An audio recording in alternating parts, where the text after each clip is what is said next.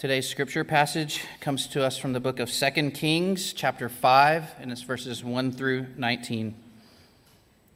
Naaman, commander of the army of the king of Syria, was a great man with his master and in high favor, because by him the Lord had given victory to Syria. He was a mighty man of valor, but he was a leper. Now the Syrians on one of their raids had carried off a little girl to cure him of his leprosy. So Naaman went in and told his lord. Thus and so spoke the girl from the land of Israel. And the king of Syria said, "Go now, and I will send a letter to the king of Israel." So he went, taking with him 10 talents of silver, 6,000 shekels of gold, and 10 changes of clothing.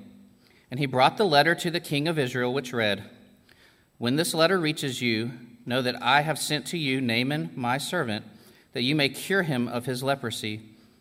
And when the king of Israel read the letter, he tore his clothes and said, "Am I God to kill and make alive, that this man sends words to me to cure a man of his leprosy? Only consider and see how he is seeking a quarrel with me." But when Elisha, the man of God, heard that the king of Israel had torn his clothes, he sent to the king, saying, "Why have you torn your clothes? Let him come now to me, that he may know that there is a prophet in Israel." So Naaman came with his horses and chariots and stood at the door of Elisha's house. And Elisha sent a messenger to him, saying, "Go and wash in the Jordan 7 times, and all your flesh shall be restored, and you shall be clean." But Naaman was angry and went away, saying, "Behold, I thought that he would surely come out to me and stand and call upon the name of the Lord his God, and wave his hand over the place and cure the leper. Are not Abana and Pharpar, the rivers of Damascus, better than all of the waters of Israel? Could I not wash in them and be clean?" So he turned and went away in a rage. But his servants came near and said to him, "My father, is a great word that the prophet has spoken to you. Will you not do it? And he has actually said to you, 'Wash and be clean.'" So he went down and dipped himself 7 times in the Jordan, according to the word of the man of God, and his flesh was restored like the flesh of a little child, and he was clean.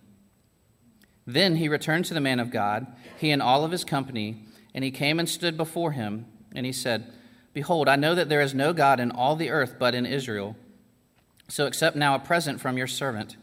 But he said, "As the Lord lives, before whom I stand, I will receive none." And he urged him to take it, but he refused. Then Naaman said, "If not, please let there be given to your servant 2 mule loads of earth, for from now on your servant will not offer burnt offerings or sacrifice to any god but the Lord. In this matter may the Lord pardon your servant. When my master goes into the house of Rimmon to worship there, leaning on my arm, and I bow myself in the house of Rimmon, when I bow myself in the house of Rimmon, the Lord pardon your servant in this matter." And he said to him, "Go in peace." This is the word of the Lord. It is absolutely true and is given to us in love.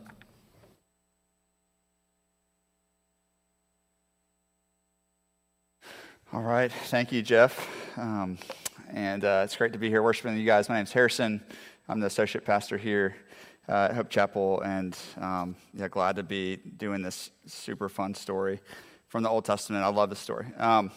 Before we dive in 610 AD, mystic Muhammad in Mecca, Saudi Arabia, had spent 15 years in a cave crying out to Allah, one of the many gods of his region, who is known as the creator, the provider, and the determiner of human events. In 610, Muhammad claimed to hear something back from Allah, a commission, an angel in the form of a man telling him to proclaim. Muhammad received from Allah the Quran and claimed the way to Allah was these 5 things: profession of faith, prayer, alms, fasting, and pilgrimage. And Muhammad proclaimed these things during his lifetime and conquered many regions around his area and died with almost all Arabia under his control. His name is now the most common name in the whole world. 1.8 billion people subscribe to his God, Allah, and his way of getting to God. So each religion of the world, and there are many of these, has a story like this. And I'm wondering if you've ever looked at those and wondered, as Christians, do we really exclusively have the one right God? And do we only have the one right way to get to God? What about Islam, Hinduism, Buddhism, do they really have the wrong God? Have you wondered that in your heart? Have you had trouble answering other people when they've wondered that in their hearts? I certainly have. It's just a fact that in a world with many stories of supposed gods that offer different ways to reach them, it's hard to know if our God is the one true God and our way is the one right way. So we've been doing a series on the whole story of the Bible, as Haven said earlier, called The Greatest Story. And we're focusing on, in this, knowing the God of the universe as he truly is and having intimacy with him. And that assumes that there is one true God who can be known. We've arrived at the book of 2 Kings as we go through this story, and it's a time when in Israel it was really hard to see that Israel's God was the one true God. There was a lot of nations around Israel with different gods and a lot of people groups advocating for those gods. Israel was small, and on top of that, Israel's leaders were some of the most corrupt, reprehensible people that you would see. And so it was hard if you're an Israelite or someone from the outside to look at Israel and say, yeah, that God must be the true God, and his ways must be the right ways. So our passage this morning addresses this directly, and I want to ask two questions as we look at it. First question, what's the right way to get to God? Is there a right way? What's the right way? Second, is the God of Israel, the God of the Bible, the God of Christianity, is he the one true God? Let's pray. Father, as we look at this passage this morning, Lord, many of us have wondered these questions that Israelites were wondering at this time. And Lord, you see that we have leaders in the Christian church, many of whom have come out in the last 6 months that are not living your ways. And it's hard, Lord, to look around and say, are there any real Christians pursuing you? And Lord, are you really the one true God who can heal and redeem? And so, Lord, if that's us in here, whether we're Christians or not Christians, Lord, would you speak to us through this passage this morning and affirm who you are to us and help us to get to know you intimately. Pray these things in Jesus' name. Amen. So the first question, what's the right way to get to God? So Naaman, this Syrian general, wants to get to God to be healed. But he's a particular kind of person. He's a very important person, as the passage makes clear, and he has particular assumptions about how he might get to God. So look with me at verse 1 of this passage. If you have a Bible with you, you can look on your phone, on your Bible app. Verse 1, Naaman, commander of the army of the king of Syria, and this was, the army of Syria was the biggest army in the region, so this was kind of like the U.S. military. Naaman would have been a big deal. And Naaman was a great man with his master, so his master would have been the king of Syria, and in high favor, because by him the Lord had given victory to Syria. So he had won a lot of victories. The narrator makes sure we know that it was actually God who gave those to him. But Naaman was a mighty man of valor, so he's very brave, very powerful guy, but he was a leper. Now the Syrians, on one of their raids, had carried off a little girl. Now notice here the contrast. You have a new character. She doesn't have a name. She's not a mighty man, not great, but she's characterized as little. And she's not a man at all. She's a young girl. And this girl's from the land of Israel, and she worked in the service of Naaman's wife. So she doesn't even work for Naaman, which would have given her maybe a little status. She works for Naaman's wife. She said to her mistress, "Would that my Lord were with the prophet who is in Samaria. He would cure him of his leprosy." So this little girl here is an exile from Israel, captured by Syria, and it's likely that Naaman's army killed her family and took her as a slave. And here she still wants to help Naaman when she sees him struggle with his leprosy. This little girl has the most important information Naaman needs in his life, and he's so desperate that he listens to her and he agrees. But look at his assumptions of how he's going to go about getting this healing and going to the God of Israel. Verse 4, so Naaman went in and told his Lord, so he goes to the king of Syria and says, "Thus and so spoke the girl from the land of Israel." And the king of Syria said, "Go now, and I will send a letter to the king of Israel." So the first thing Naaman does, he gets a letter of recommendation from the most powerful person he knows. He's like, "I got this letter from the king of Syria." This is like us having, the U.S. president's signature on this letter. It's like, he's not going to turn me down. I'm going to take this to him, and he'll have to give me the healing. And then verse 6, look at what he does next. So he went, taking with him 10 talents of silver, 6,000 shekels of gold, and 10 changes of clothing. Altogether, so changes of clothing were a big deal back in the day. Like, we have a lot of changes of clothing, but they might only have one or two. But he's got 10 that he's bringing along with him. Altogether, this is 600 years worth of wages for the average worker. So today, this would be something like $24 million that he's bringing with him to get this healing. It's a lot of money. And he's thinking, if this letter of recommendation doesn't work, I'll have pretty much all my money here that I can get, buy this healing from the person. I'll leverage all my resources. And thirdly, he decides, I'm going to go to the most powerful man in Israel, the king. Rather than, she mentioned this prophet in Samaria, it doesn't sound good. I'm going to go to the king of Israel, and he's going to give me this healing.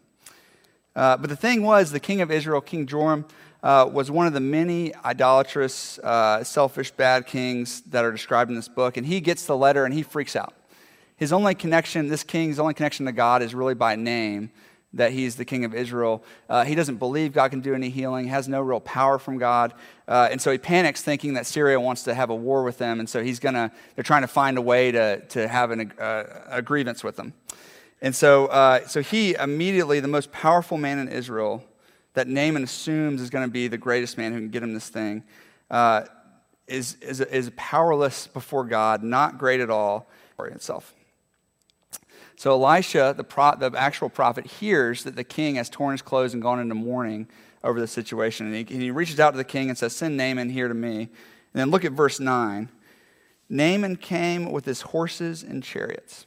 And he gives money, he's got his letter, and now he's also got horses and chariots. He's like, I'm going to bring all my boys with me and all of our weapons, and we're going to show up at this guy's house, which I imagine Elisha's house is like a one-room mud shack, just like the most humble thing. And Naaman's got all of his stuff out front, thinking with all these things, letter, his money, his chariots. And look what happens in verse 10. Elisha doesn't even come out to see any of it. He sends a messenger out to Naaman. Says, go and wash in the Jordan 7 times, your flesh will be restored and you'll be clean. Elisha doesn't see the letter with the king's name on it, doesn't see or take any of the money, doesn't inspect any of the chariots or the horses. Rather, he's like, I'm a little busy. Who was it you said? Naaman? Oh, Naaman? Was it Siberian army? What was it? Oh, Syrian? Oh, yeah, just tell him to go take a bath in the Jordan. He'll be fine. Everything that Naaman had to contribute was totally irrelevant to God's prophet Elisha. Doesn't even look at any of it. Doesn't acknowledge it. And how does this cause Naaman to respond? Predictably, it says in verse 11, Naaman was angry and went away saying, this is his assumption, behold, I thought he would surely come out and stand and call upon the name of the Lord and wave his hand over all the place and cure the leper.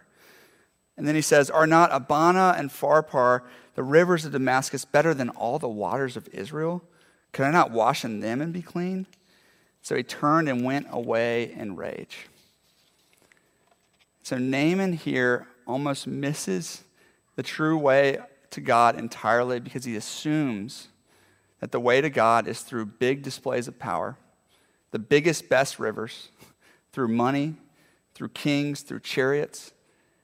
And this whole story is about every assumption Naaman has is totally wrong. The way to God in this story is through a poor little servant girl, through the insignificant nation of Israel, through a messenger of a poor prophet, the small, dirty Jordan River, and simply taking a bath. But again, when Naaman almost misses it, who saves the day in this story? Who is truly great? Naaman's servants step in again. They're God's tool, and they see more clearly than he does, and they say, my father, it's a great word the prophet has spoken to you. Will you not do it? Has he actually said to you, wash and be clean? And Naaman, to his credit, actually listens to these servants here, which would be a very, very humbling thing to do for how great of a guy he was. And he went down and dipped himself 7 times in the Jordan according to the word of the man of God, and his flesh was restored like the flesh of a little child. And he was clean. So Naaman here is healed, but more than healed, his skin turns into that of a little kid. And with this word in Hebrew, little child, the author is making a pun, a play on words, that points back to the name of the little servant girl And the author is saying Naaman becomes like the little servant girl when he comes out of the water. He turns into a child. So in this story, what's the right way to get to God? Naaman assumes the way to God is through human exertion, pride, and power. And he learns that the true way to God is through humility. Humility is something the little servant girl had, something Elisha had, something that Naaman's later servants had, but Naaman lacked until the very end when he literally turns into a child. When Jesus walked around on the earth, his disciples were arguing about who was the greatest among them, a very Naaman kind of thing to do. And Jesus looked around and saw a little child and said something like, "Little servant girl, come over here." And he said to his disciples, "If you don't become like this little child, you will never enter the kingdom of heaven." If you don't become like this little child, you will never enter the kingdom of heaven. He says, the greatest among you is the one who humbles himself like this little child. And Naaman in our story physically, literally becomes like a child.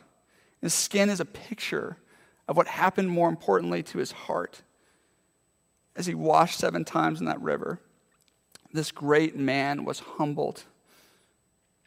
And it was the only way to God. And the story suggests that for us too, humility is an essential part of your way to true intimacy with God.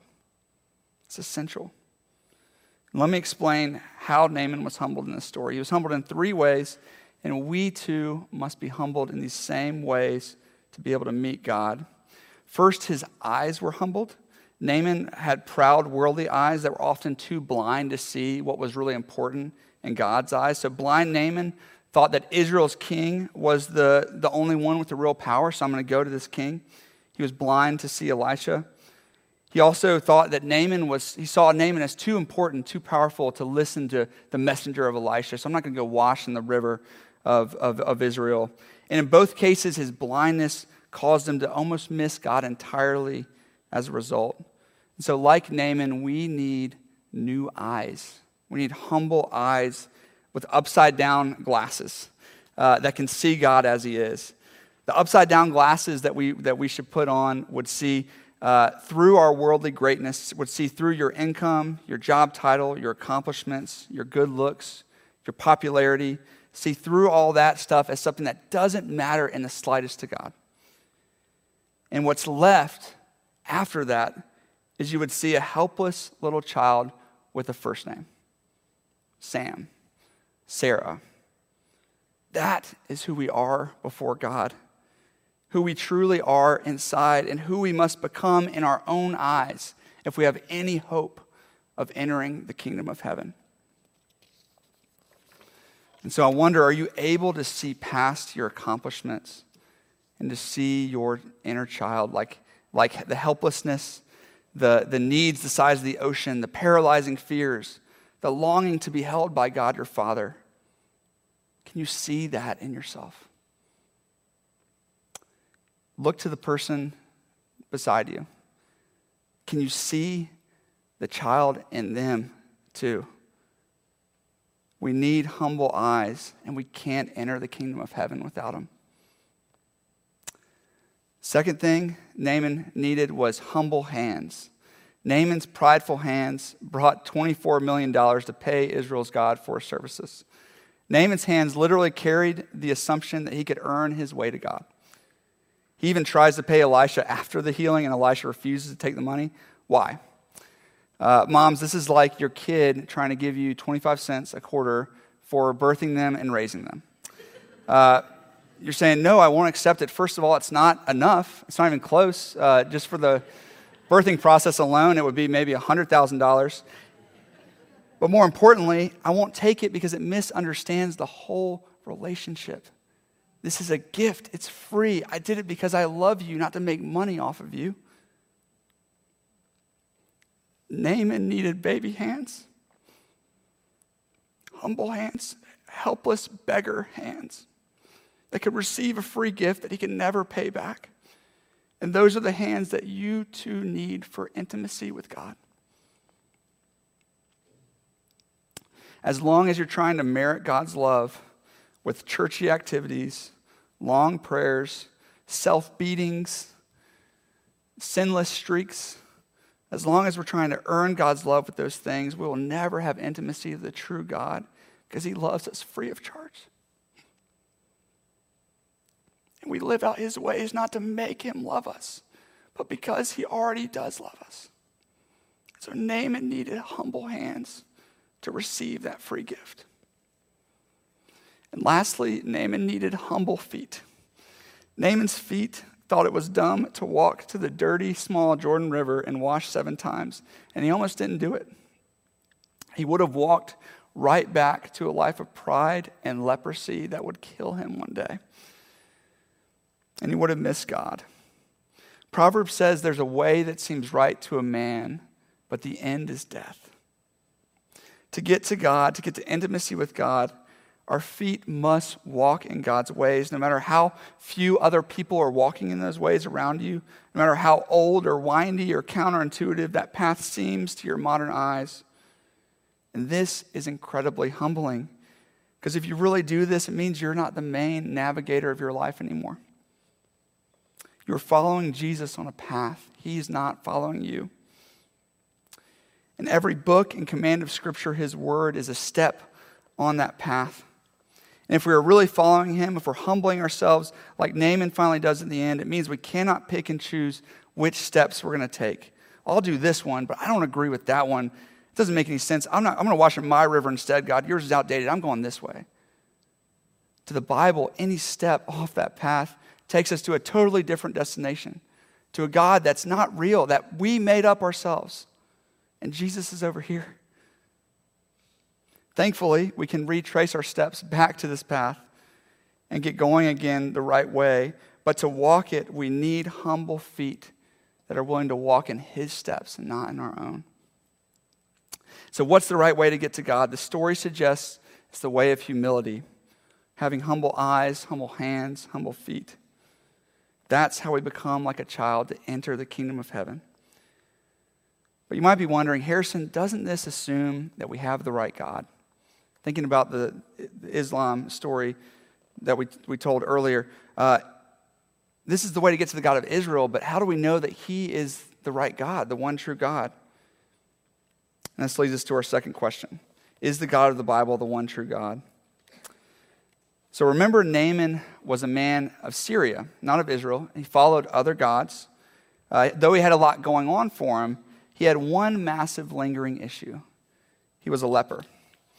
And leprosy at this time was some sort of infectious skin disease that would make his face, his hands, his body look heinous. They would itch and hurt constantly. There's no creams you can put on him to make him feel better at this time, no cover-up. And others would not want to get close to Naaman or touch him.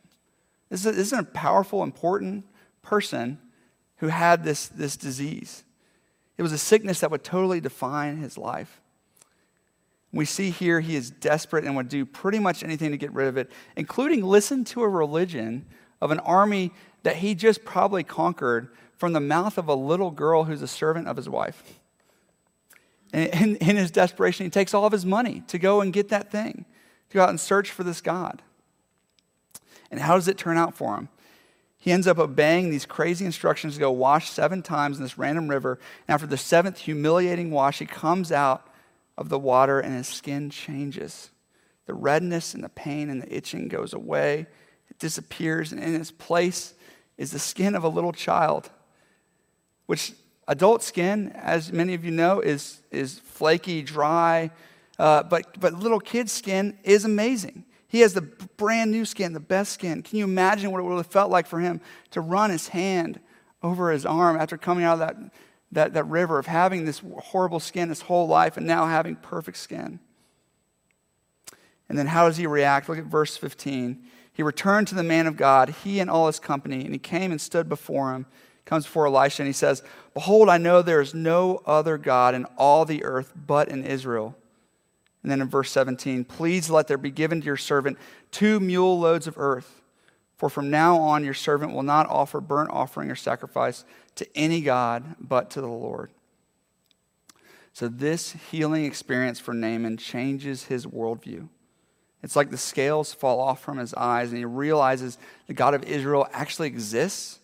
And more than that, he exists exclusively. He's the only true God.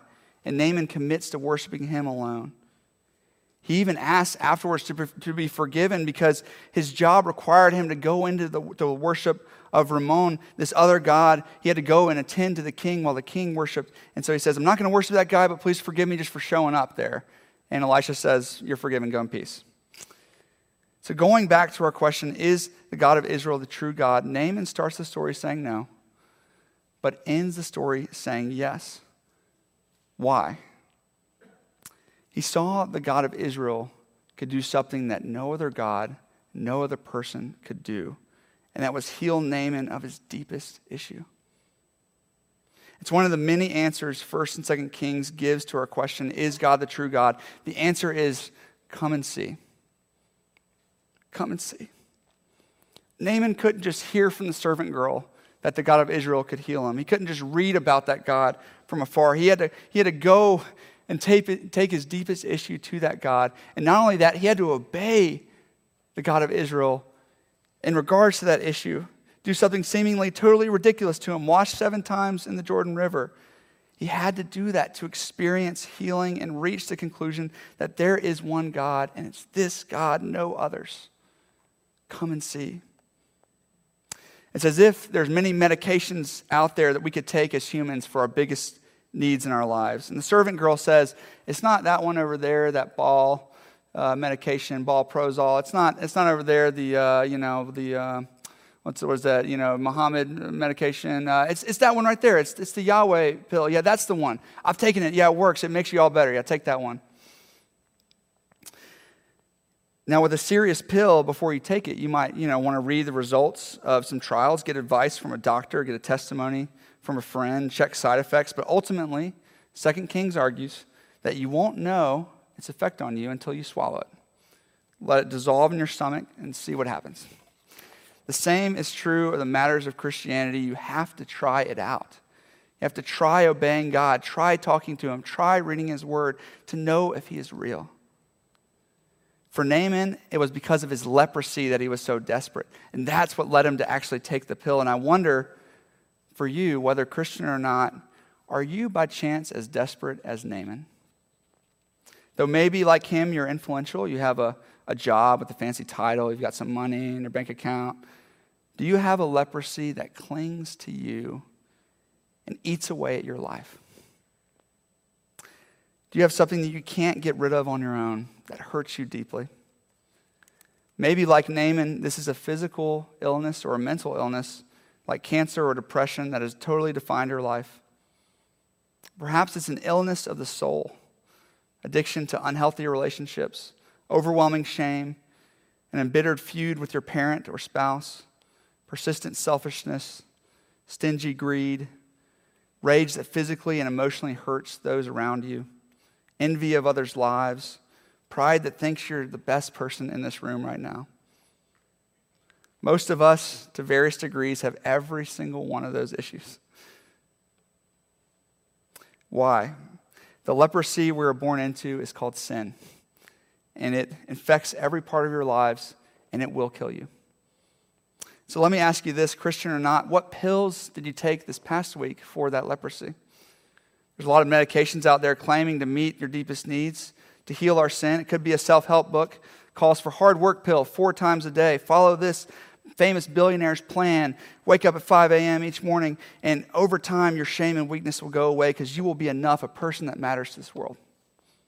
Or maybe it was a romance novel that said, take this love pill 4 times on the weekends, day and night, and you will find the right person, your soulmate, and you will be whole for the first time in your life. It's a finance book that says it's the money pill. Get a huge bottle, many years supply, this massive pill. Save up all your money, build storehouses of grain, and your anxieties about the future, the greed, the envy, all these problems when you wake up to forget about your leprosy and your shame. What pill is in your medicine cabinet right now? The book of Kings would argue the question we should ask is this: which pill actually cures your leprosy? Which heals your deepest afflictions truly? And God says, take my pill. Taste and see that I am good. Swallow me whole. The pill is a capsule filled with blood, actually, the blood of God's only Son, who was abandoned and tortured and killed in your place. And the blood has power to wash you clean, to bring you to life, to make you brand new, and enable you to walk the path to God and to finally meet God at the last day. So whether you're Christian or not, try that pill today. Go to Jesus with nothing, as a child with only a first name, in desperation with your deepest needs, begging him to be healed. Search his word for answers. Wait minute to minute for a response from God. Risk it on God and see what happens. Put down some of those other pill bottles that you know are just placebos or worse, are things that are killing you, and pick up God's. You can even try on obedience to a command of God. Treat somebody exactly the way that you would want to be treated. Give away something sacrificially. Forgive an enemy and hug them. See what happens. And what you will find is a medication not like morphine that numbs, but more like chemotherapy that kills off the cancerous evil in you while simultaneously bringing to life the true part of you that's finally getting free from that evil for the first time. And God's medication will save your life in this world and in the next world. Come and see. So what's the right way to God? Humility. Humility, the eyes, hands, and feet. Is the God of the Bible the true God? The servant girl invites you and says, go find out. He longs to show you. Let's pray.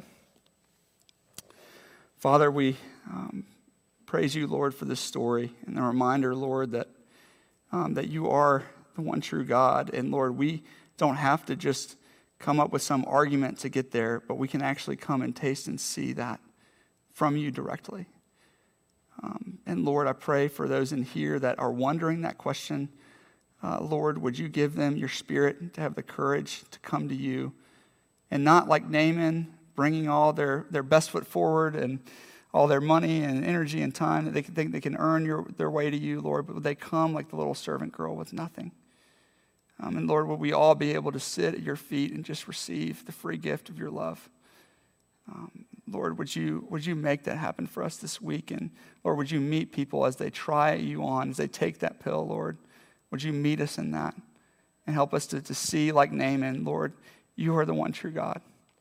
Pray this in Jesus' name. Amen.